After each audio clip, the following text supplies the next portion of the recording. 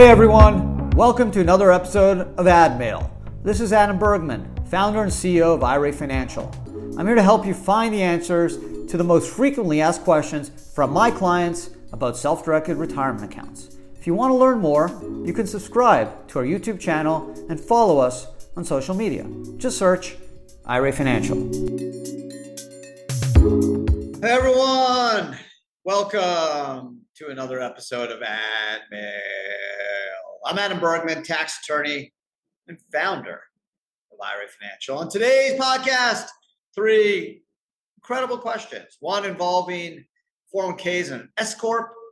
The other discussing the difference between a plan administrator and a third-party administrator. And then the final question talking about contribution deadlines for a single member LLC for their 401k. So really great, interesting, kind of a solo 401k focused type podcast, but this is a good one. I'm really excited about today's podcast. So without further ado, let's get started. First question is from Lisa F. of Lincoln, Nebraska. Lisa wants to know, can I set up a solo 401k for my S Corp if I am the sole owner? Am I considered self-employed? So the answer, Lisa, is yeah. This is a misconception that people think that you have to be a sole proprietor to be self-employed. You don't. You just cannot have any full-time employees other than the owners, shareholders, or their spouses. So it could be a C Corp, an S Corp, a partnership, a single member LLC, and of course a sole proprietor to determine if someone's self-employed. So I get this question all the time, Lisa, saying, I have a sole proprietor, I have an S Corp or a C Corp, and I want to set up a solo plan. Do I need to terminate the entity and just be a sole proprietor? The answer is no, you're self-employed. The solo K is designed, whether you're a sole proprietor, an LLC, C or S, doesn't matter. You just have to have your own business with no full-time employees, someone who works more than 1,000 hours or 3 consecutive years of 500 hours or more, and spouses do not count as employees. So if it's just you and your spouse is an employee, you're still self-employed for solo 401k purposes. So it's a great question, Lisa. That's why I wanted to include it. Some people may think it's basic, but a lot of people get confused and they just kind of think that self-employed has to be a sole proprietor. Second question is from YouTube, and this individual wants to know, I have a solo 401k with IRA Financial. Good, smart person. What's the difference between a plan administrator and a third-party administrator? So that's a great question. A plan administrator is generally the business. So when you file a 5500 EZ, which is the annual filing requirement for the plan, if they have more than 250K in asset value as of 12/31, the plan administrator is the business. That is the party responsible for making sure the plan is in full compliance and handles all IRS reporting, whether it's 5500 EZs, 1099, restatements, whatever is required to keep the plan in compliance. A TPA, or third-party administrator, is generally a third-party company that the plan administrator, will hire, like IRA Financial or Pension Investors, which is a TPA company that I'm also involved in, been around since the mid-70s, literally from ERISA. And they have more expertise in defined benefit plans, cash balance plans, more complex defined contribution plans. They also do solos. They're an amazing, brilliant company. They're a TPA, right? They make their money on doing administration. They don't sell investments. They don't sell products.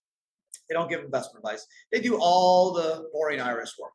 So 99% of all companies do not want to do it themselves. In the solo 401k world, IRA Financial is the TPA. So most of our smart solo clients will have us do the annual filings, whether it's the 5500 EZ, 1099Rs, there's restatements, we handle it. Why? It's just not worth their time to do it themselves. We charge $400 a year, $399. It's if you're running a business, you just don't have time to mess around for $400. Just have an expert do it when there's no issues.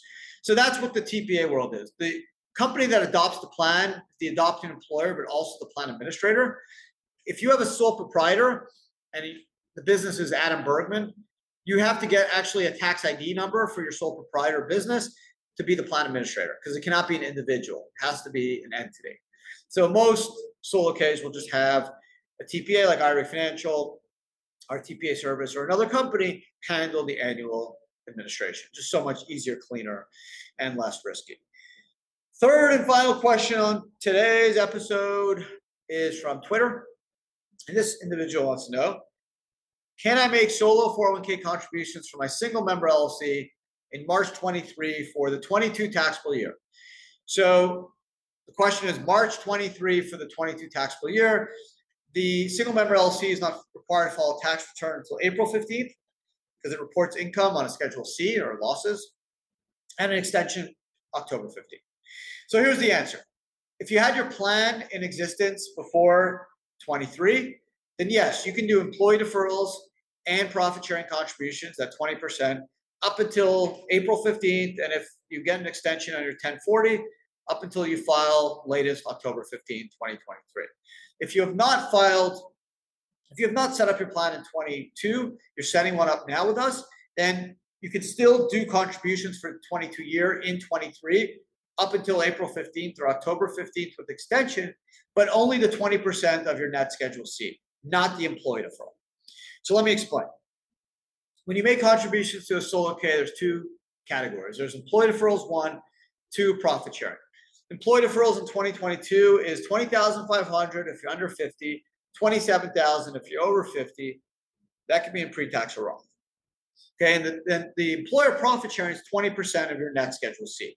So if you made 100K, you can do 20% profit sharing plus 20,500 or 27,000 if you're over 50. If you set up your plan in 22 or before, then you can do the employee deferral and the 20% up until you file your return, whether it's April 15th or up to October 15th. If you have not filed your plan, if you haven't set up your plan yet in 22 and you're setting it up now with us in 23, that's still good. You can do the 20%, but you cannot do the 20,500 or the 27,000, just the 20%. That rule is going to change. So starting next year in 24, you'll be able to do for the 23 taxable year, employee deferrals and profit sharing up until you file your return, even if you haven't set up the plan, which is awesome. It's just this is the last year where only the employer contributions can be done if you haven't set up your plan in 22. If you set up your plan in 22 or before, then you can do both the employee deferrals and the profit sharing for your single member LLC up until April 15th or October 15th with extension. That's it. I hope you guys enjoyed today's podcast. Keep them short and sweet. That's why these podcasts are so much fun. You get really good, detailed, precise information. Hopefully you get to enjoy the questions. I think they're really good. They're not from me. They're from clients, so they better be good. And we get to learn together. So thank you for listening. If you're watching on YouTube, much appreciated. Don't forget to thumbs up, give it a like, and subscribe to our amazing YouTube channel. There's tons of amazing content. 3 to 4 videos and 3 podcasts a week. So there's literally almost something dropping every day of content involving self-directed retirement accounts, taxation, current events, case law, really cool stuff. If you're just like want to become a better, smarter IRA or 401k investor, I think you'll enjoy channel. I know you will. So other than that, thanks for spending some time with me today. Super appreciate it. And I'll see everyone again next week. Ciao. Take care.